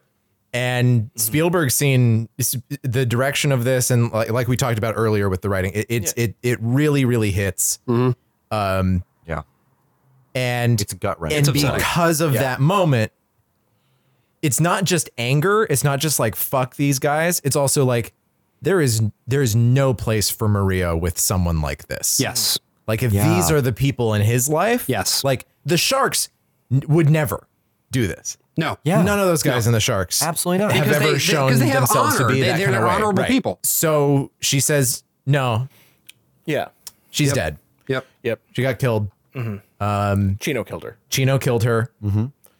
And she pieces out, right? Which then leads Tony to find out. He runs out, says, Chino, come and kill me. And you have the great mechanic of Maria's coming out. She sees Tony. And that was very stagey too. That's a very stagey moment. But I just to go back to the scene in Valentina's shop. Sure. I think that, I mean, the 61 version, like it's this big dancey, like it's suggestive of what's happening in a way that is also like deniable, right? It's like they're fucking with her, right? It's an assault of some kind, right? The movie doesn't have it as choreography in the same way. It doesn't have it. It has the two Jets girls screaming for them to stop. Right. Yeah. And then the boys like physically remove them from the store and lock them outside. Yep. Like Valentina comes out and like repudiates them and calls them rapists, right? Like explicitly rapists. She uses the word, and it's like it's so it's like so over the edge in a way that I think you touch on. We don't see anything from the Sharks like remotely like this, where we see the extent to which these boys do not think of the Sharks as people in the way that the Sharks have to think of the Jets as people, and the way also that they're, I mean, like there's all sorts of like weird racial dynamics there where they all still respect Valentina because she was married to Doc, Right. You Yeah. know, and like and Valentina, and there's an interesting like tension between Valentina, who has been housing the Jets, and Anita, who says like how could you? I think a big part of why that moment has such gravity too is that, you know, we haven't really talked very much yet about Ariana DeBose's performance as Anita. She, in many ways, becomes the emotional crux of this movie, more than Maria, kind of, which is maybe a bit of a problem dramaturgically. I think it's a Another misstep. problem to solve about I think it's a Maria. misstep of this movie. For my money, the one thing that really landed with me the first time I ever saw West Side Story was that monologue at the end, right? Chino has shot Tony. Yeah. Tony has died in Maria's arms, and she picks up the gun and she says, "How many bullets are left in this? How many bullets could I fire off? Can I kill myself? Can I kill you? Can I kill everyone here?" Right. Yeah. And I think it's great. It's a great how many, monologue. How many of you can I kill and still have one left for me? Right, yeah. Yeah. Which and- also calls back to the very Shakespearean, like, you know, this is teasing Yeah. the Shakespearean thing because Well, and Juliet it's- fucking dies at and the it's end of Romeo and and it's Juliet. the part that outdoes Shakespeare, right? Because you don't have Juliet and her tragic, oh, my dagger. Right. It's just fucking white hot rage from a character Yes. who even 10 minutes earlier you wouldn't have thought would be capable of it, and it's totally earned. She's It's learned how to it's hate, finally. One of those things right, where, right. I mean, Arthur Lawrence also wrote probably the best screenplay to a Hitchcock movie with his adaptation of Rope. Correct. The motherfucker, when he can tap into something for real and isn't hiding behind all of his weird fake slang and like what he thinks a Puerto Rican talks like. There's so much about like both movies where they lean into the Catholicism of the Puerto Rican characters when all of these characters are Catholic. yeah. Oh, absolutely. But that moment is so well done, and especially in the original movie where they let her acting do the entire thing. They have the music play as she's holding his body, and then she says, I think, stand back or step back, and then the music cuts out. And it's just her giving the speech. That does not happen in Steven Spielberg's movie. Even though Rachel Zegler is an actor who could pull it off. She could. Yeah. But you hear the strings underneath, which sap the anger away from it. Yeah. It makes it more sad, actually. Yeah, and it keeps her from becoming the final focus of the film. Yeah. Because the final focus of the film. Here we go. So the very last shot of the movie, of the first movie, the police 61 one, yeah. show up 61. during her monologue in 1961, and they already have Chino. They're kind of boxing him in. Everyone else is looking on. They carry Tony up in their like over their shoulders, and they carry his body off. And then It's like a crane shot. Am I remembering this correctly? It goes. yeah, it the camera rises yeah. as they're walking out. Yeah. And so everyone kind of peels off like Yeah. one by one by one. Chino, his fate has been sealed, and they walk him off. Spielberg's movie. Also a crane shot. Yeah. And a very interesting dynamic, you know, the motion, Yeah. the action, the way that it enters and exits the screen. It's Yeah. very Spielberg. It's The camera is looking through a fire escape. Yep. And there was another Twitter thread about like, oh well, it's like, you know, it's like behind bars, or also it's like Sure. it's Yeah, like no one's it's ever also- done that before. It's also that, but it's also because the fire escape is where Tony and so it's like all Like, of yeah, that. of course it's it the ghost is. of the relationship gone. No, making- I mean, it is. This is all.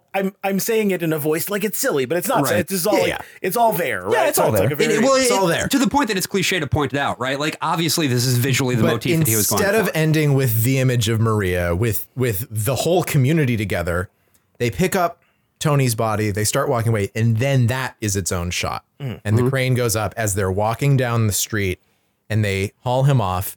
And then you see Valentina Right. with Chino. As the police come in, they stop and they start to get out of their cars, and she hands him off. Right. yeah.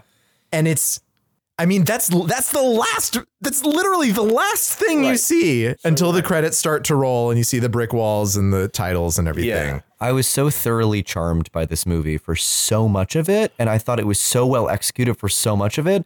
And then the last shot, it left such a horrible taste in my mouth. Like, yeah, it was weird. I mean, Yeah. I spent a lot of time. Something I mentioned earlier is that I think a lot of like the attempts to smooth over the historic problems of the representation of Puerto Rican characters in this film, they're clumsy, but you can see what they were going for. Right. You know? Sure. And so you appreciate them. But there's something so weird about the last shot that makes it, because I don't know what the movie is about anymore. You know what I mean? Like, I don't, it's a weird. There's a scene earlier when Chino gets the gun, he's going to go out, and try to find Tony and kill him, where someone, I forget who, says to him, he meets like, a bunch of guys in the boxing like, gym. you kill a white guy, Yeah.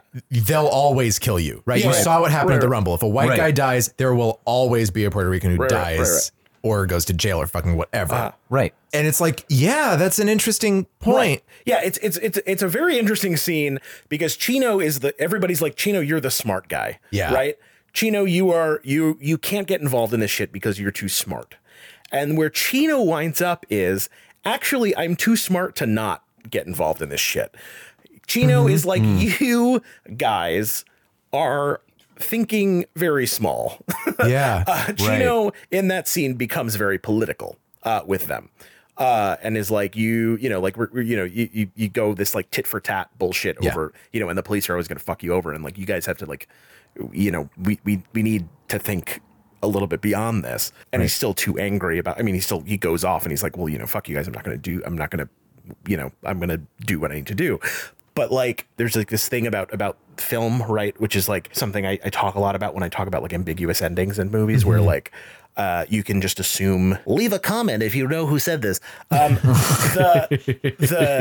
We have comments? Patreon.com/worst of all. But like, essentially, like the last image of a film, if you basically just assume that whatever in that last image just continues to happen, right? Yeah. So it's like, if it's a movie about addiction, right? Like if a guy is getting better at the end, it would be unreasonable for you to assume to be like, oh, well, that's a movie about how this guy is going to lapse. So I think what was interesting to me about the end of the film was like, it is a movie that has shown us that the police are a racist institution. It is a movie that has shown us that they're kind of a detrimental presence, they're force in the neighborhood. It is a movie that has shown us that the Puerto Rican characters are sort of like victims, more victims of the Jets than the Jets are victims of the Sharks. Even the Jets, they never, ever tell police anything. Absolutely. Right. Even if it means the Sharks. Right. And they're told over and over again, the Sharks will always see more consequences than them. Right. And they're like, we're not going to fucking talk to you. Which is the entire point of the scene with Corey Stoll at the very beginning. It's in Krupke. It's to show that like, no, you don't fucking say you have a worse enemy and you're not going to bow to that. There's a great bit in the 61 movie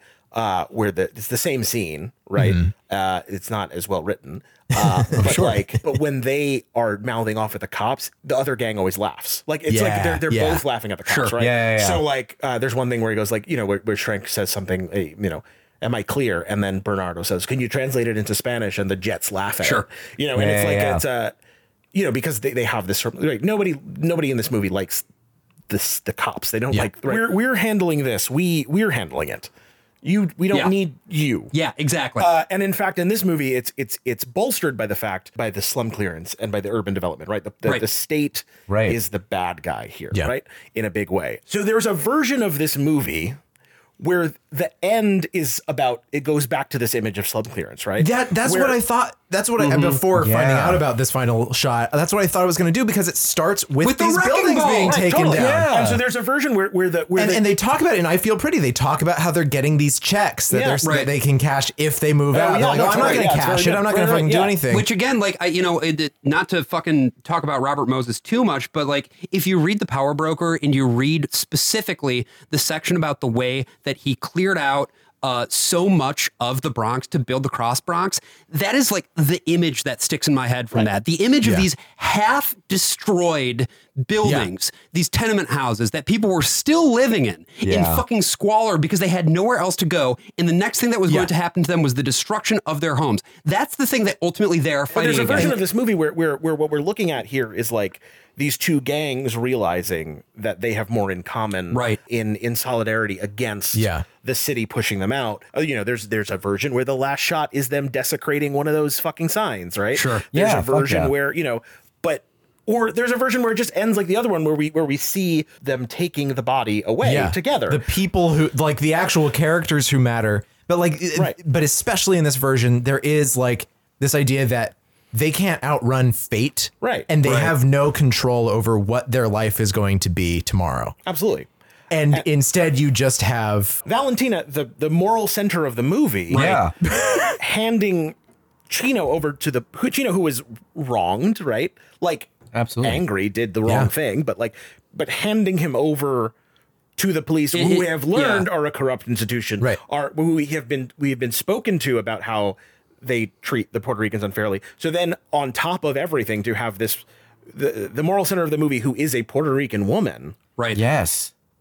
Handing the Puerto Rican kid not only a Puerto Rican woman, but police. it is fucking Rita Moreno, right? Like Rita that. There's a meta thing going on Puerto here Rican too, woman. right? Yeah. And the last moment we had with her was that you're already talking to the Jets. Yeah.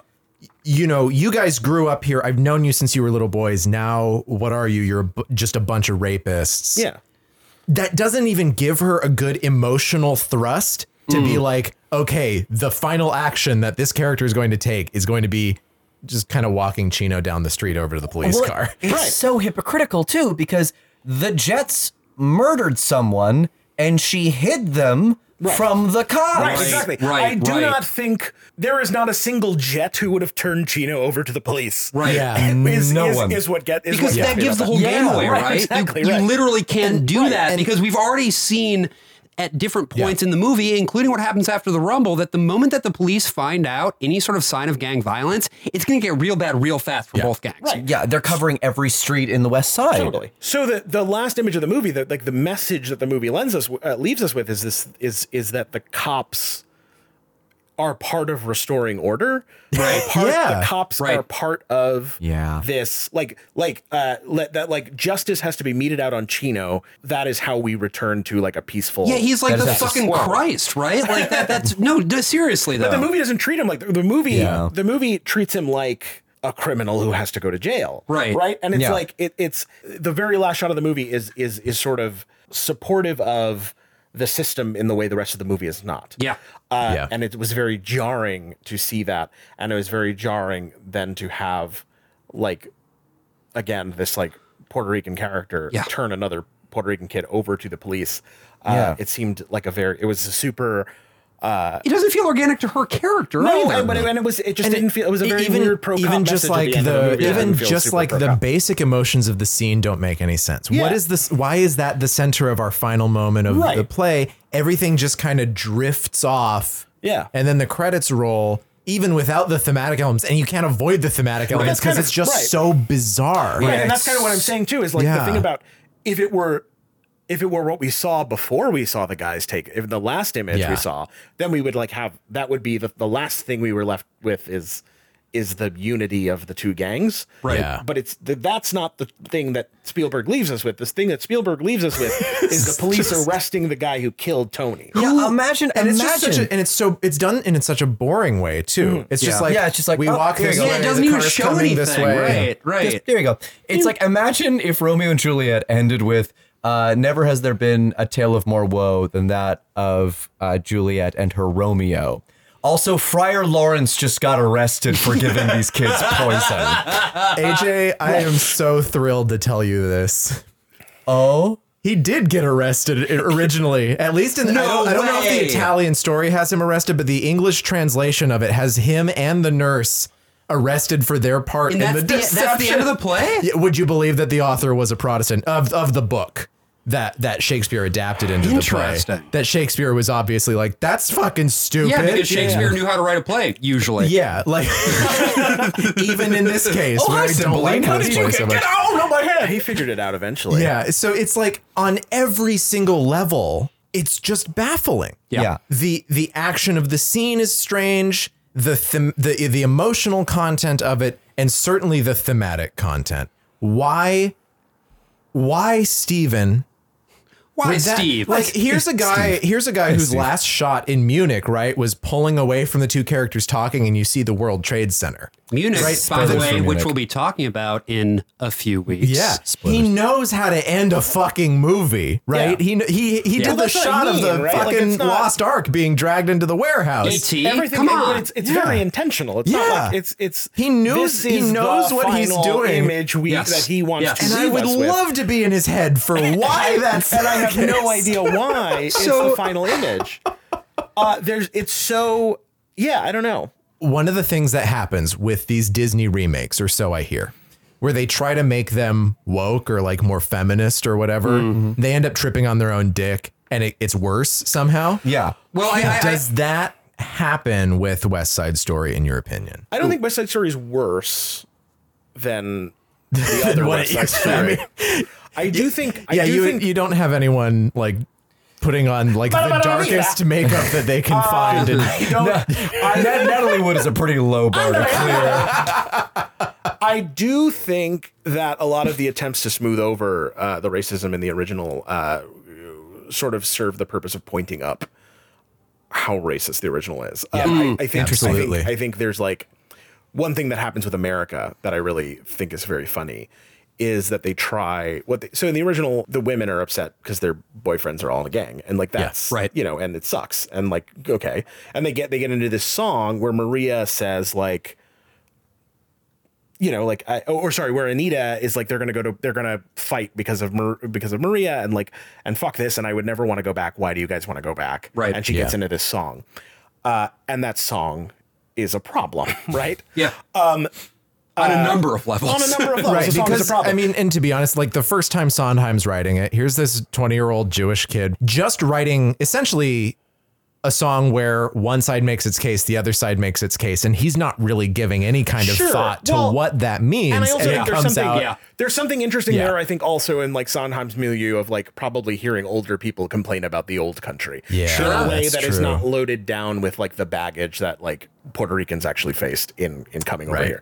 But I think that like in the new one, what ends up happening is like Ariana DeBose's Anita like is a businesswoman. She wants to start a new business here, and she has like Yeah. opportunity, and she does not want to go to Puerto Rico and just be the mother to Bernardo's kids, Right. which is like interesting, but also like in their attempt to make up for what leads into the song, just like make a like statement about how like Puerto Rican men are like macho, Yeah. and like Yeah. want women in Yeah. the kitchen with like barefoot in the kitchen, which is like not like. It's not. It is an overcorrection of wokeness in one direction, and Right. that ends up tripping into being like regressive again. And it creates a series of additional dramaturgical problems that aren't necessarily laid out in the play as written. But then again, I think later do this interesting thing where she, where again, like I don't like the way it's written, but I do like that they turn her assault into also a moment where she cannot escape from the fact that America is bad. Right. You know, and it's a turning point in her character also, where she realizes for the first time the like depths of like the problem she's in. Living here as an immigrant, you know, so I think there's a number of moments like that. Like I think there's like making the Sharks like possibly affiliated with Puerto Rican nationalists. right? They're like is, cool. politically active as Right. opposed Yeah. to just being They're teenagers like in a gang politically destroying their lives. interested at least. Yeah. But also then that's like, well, okay, but like, Yeah. So then what is that? Okay, but there's like implications to that are interesting that don't get explored. I think the way that when I looked at the track list and was like, oh no, they're singing La Borinqueña in this. I thought like this is just not a good container. This musical is not a good container for these Sure. ideas. So it was striking to me that like they seemed to be politically affiliated in some way, but the movie does not discuss that in any kind of like there's a lot of heavy implications, especially because, as I said, a few years before this was you know this takes place, a bunch of people infiltrated Congress Right. and shot it up. You know, there was an attempt on President Truman's life. Over the decades preceding this, there were a number of like bombings and U.S. military massacres on the island, and and so like when you open this box, you're bringing a lot of stuff into it that now not talking about it seems very apparent. It feels very like suddenly all of that is part of this, and it sits poorly on the musical. Sure. Yeah, the foundation's it's cracked. This is, I mean, maybe this is too trite to ask, but it's like, should West Side Story just kind of go on the shelf? Well, yeah, right. Exactly. Is everyone just better off if we kind of pack it away and maybe theaters just produce your work, which would be cheaper? And also like you guys would be getting in on the ground floor of seriously, just produce Matt's work for Jesus fucking sake. Should produce my plays at the very beginning too, which was the question that I had when I saw that Steven Spielberg was doing a fucking West Side Story adaptation. Why do this play in the year of our Lord 2020? Well, I mean, that's what some really good shot ideas. Well, students on UPR were saying that same thing. Yeah. And the fact that this was happening, this was being filmed at the same time that a Dutchman was putting on his weird, like minimal, trying to make no points version of West Side Story, right? Where his whole thing was just put like as much water on stage for a high dance show as possible. Let's put electrics on there. Let's try and kill these kids. I think Ivo van Hove, saying that he made no points. I think Ivo van Hove has that weird thing of a lot of European directors taking on like American work, which is like, well, just take the race out of it. Just take. You're so focused on race. Just, we need to talk about this. It's just like it's the story. The story is beautiful. The story is Romeo and Juliet. The race stuff is the point. That's what It's and so when you start to remove like the things that make it the thing, if you make the witches real. It's a problem, right? It's not the play anymore. Just release a wolf on stage. I miss the wolf. The Times did a really interesting piece where they had a bunch of people come together to talk about this. It was Matt Lopez, it was a couple of Puerto Rican cultural critics, and it was Jesse Green.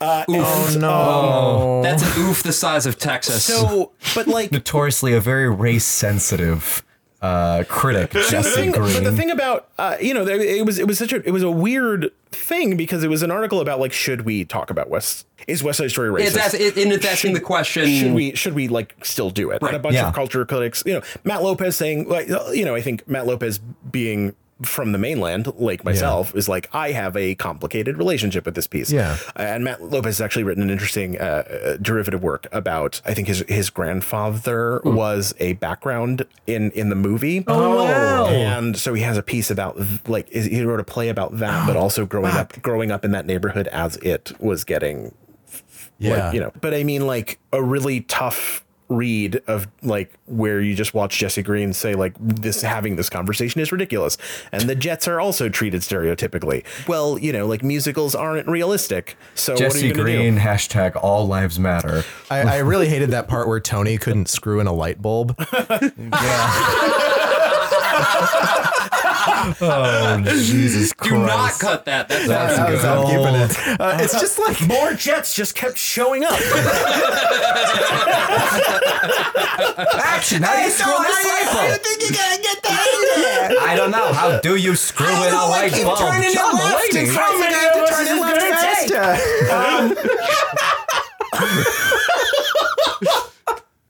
That was a good riff. It's a great riff. Oh, God. Classic Worst Possible World riff right there. There is an interesting case to be made that we're like over it. I think the most important thing, I don't know, I don't think like anything ever goes on the shelf forever, but like I do think it just has to be stewarded by Puerto Rican artists in the future. I think that any sort of problematic, Porgy and Bess is best handled by African-American artists. Absolutely. Because it's a musical with a lot of impact that a lot of people have complicated relationships to. And ultimately it's the people who are going to be negatively affected by it who should sort of figure out how it exists in the future. Evo gets so much license to manipulate works that go far beyond like what you would usually see in a production. That's because he's Dutch. But like he does it in America. Yeah. And I wonder can that ever be extended to like a Puerto Rican artist who wants to use like major parts of the intellectual property, but, you know, including the music or even the dance, Right. but to do something that iterates on it rather than simply being a revival of, of West Side Story. Or to put it another much more direct way, could a Puerto Rican director and playwright get the same license that Tony Kushner and Steven Spielberg were able to get on West Side Story? Yeah. Especially now that all the creatives are dead. Except for Tony Kushner and Steven No, Spielberg. I mean the original. I mean the original. ones. No, I mean, seriously, Arthur Lawrence and like, what do you think? And like, what would it take for that to be a reality? I think reading that piece in the Times and then remembering like the actual roles of the people involved, the person who is the most staunchly in defense of the musical and who thinks everybody's culturally derived criticisms and sort of pain around it are ridiculous, is the critic at the Times. Yeah. And then, you know, and also look at stuff like Ivo van Hove's that, as you said, like just like was like, well, what if the gangs were not what they are? What if nothing is the way that it is? That was okay. What if screens? I need more screens. What if, you know, I think there's still a strong sense that like an artist of color doing something is political Inherently. Inherently. Yeah. Well, in a way that like a white artist doing something is considered to be devoid of politics. Yeah. That like there is such a thing as like a neutral creative choice that comes out of a white artist that it is not informed by other things. Yeah. You know, Elena Schwarzsky, who's one of the writers who is in that article, you know, how she's just biased. Right. Yeah. But, you know, because she's Puerto Rican, she's too biased. As opposed to opine. Jesse Green of the failing New York Times, who has no bias whatsoever. Right. Well, it's the thing. It's like, it's this idea that like I am white, so I am neutral, as opposed to like I am white, and so actually I also have a very culturally informed viewpoint on these things. And so I think, especially on Broadway, there's a resistance to classic musicals being changed unless they are in the hands of a trusted white person. Yeah. For some reason, they're trusting Ivo van Hove. A very untrustworthy white person by token of the fact that he's Dutch. The more problematic the musical, the more important it is to preserve it for these people, right? Yeah. This idea that like, I know that there are problems, and so we must protect those problems from the SJWs. Yeah. Whereas like Oklahoma, like is considered, I don't think people think of it as problematic or as political in the same way. Yeah.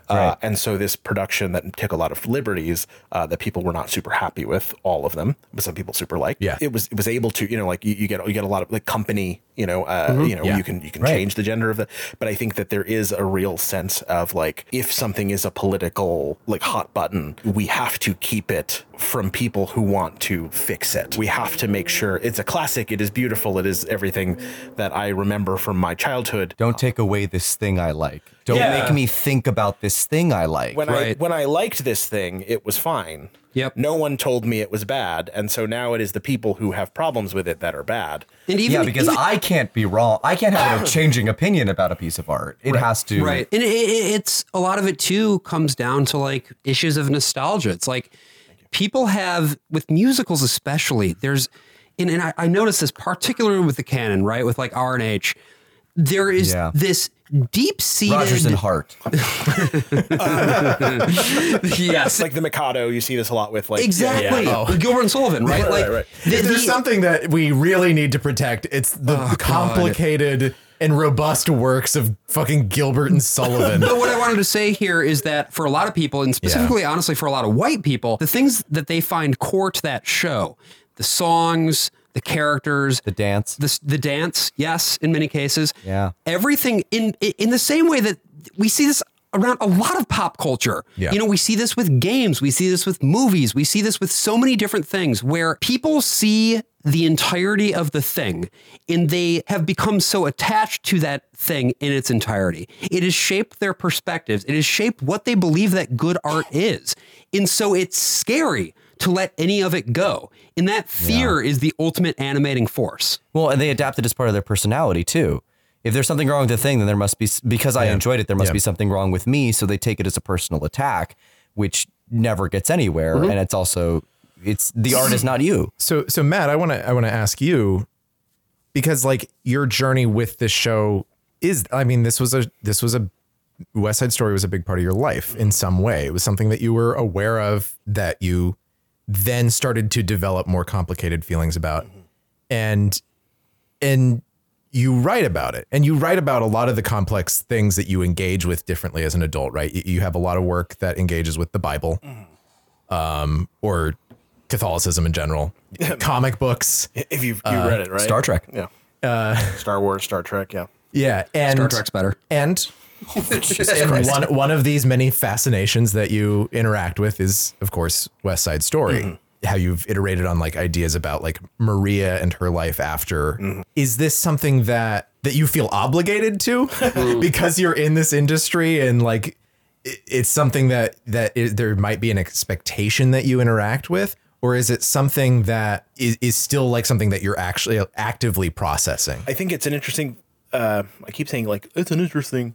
I'm very aware It's okay. of like this verbal. The thing is, we all say it all the time.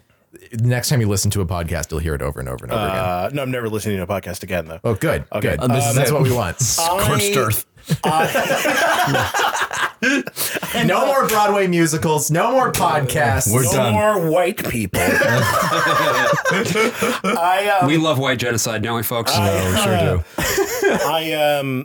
I don't know that I feel obligated, though I do feel there is kind of an inevitability for the stage in the way that there is often going to be conversation with influences, inevitable conversation around identity when you're writing about identity. And there's also, I think, like it is so much a part of like the history of the medium that any sort of like interaction with the medium on the topic of like Puerto Rican identity is going to like, you know, like West Side Story, In the Heights is always going to be, I think, compared often favorably to West Side Story, but compared nonetheless. Yeah. You know, I think a lot of the narrative around In the Heights is like that it's like finally, you know. But it's like, Right. but that's, Yeah. but it's part of the conversation. Yeah. I think for me, because it is such a big part of like the presence of like Puerto Ricanness in media, in theater, it's something that I come back to a lot because it makes it a useful like vehicle. It's an interesting tool to talk about things, right? So I think in Natalie Wood is Not Puerto Rican, it is a way to discuss the like divide between Puerto Ricans born here and Puerto Ricans like still living on the island, sort of, and this more recent wave of migration, especially since Hurricane Maria. It's been a very potent kind of way for me to process, I think, like Americans' conceptions of Puerto Rico, of Puerto Ricans living here, of people who move here.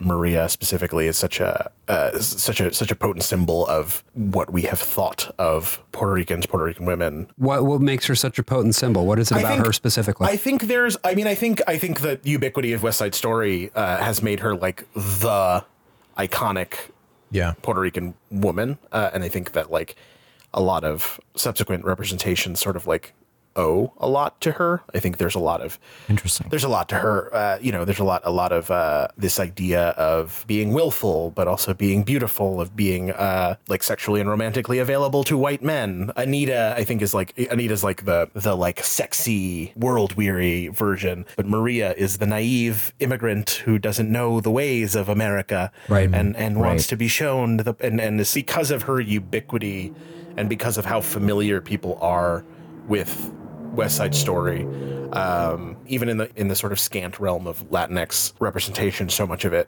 is like Chicano, Mexican American in the country, and I think a lot of people, especially outside of New York City, like don't, or the tri-state area, like don't, I guess Florida too, don't have like a context for Puerto Ricanness, and so like West Side Story is like constantly referenced in discussions of like New York, in discussions of like gang culture, in discussions of like being Puerto Rican, and so when Hurricane Maria laid bare a lot of the like weird attitudes and kind of like, I think, general confusion and ignorance about the U.S.'s relationship to Puerto Rico, about the history of Puerto Rico and the U.S., about like what are the U.S. government's obligations to the island, about, even simple things like, are Puerto Ricans citizens? A weird insistence that Puerto Rico should be a state. We need to make Puerto Rico a state. Yeah. Puerto Rico has to be a state, like DC. DC should be a state, absolutely. Well, because they're all going to be Democrats. And They're they're all going to gonna be give Democrats. me. They're going to give me my electoral votes. Right. Absolutely, right. Yes, they're going to. Right, they're going to give me my. Right, they're going to be. That's going to be a rude awakening. That island is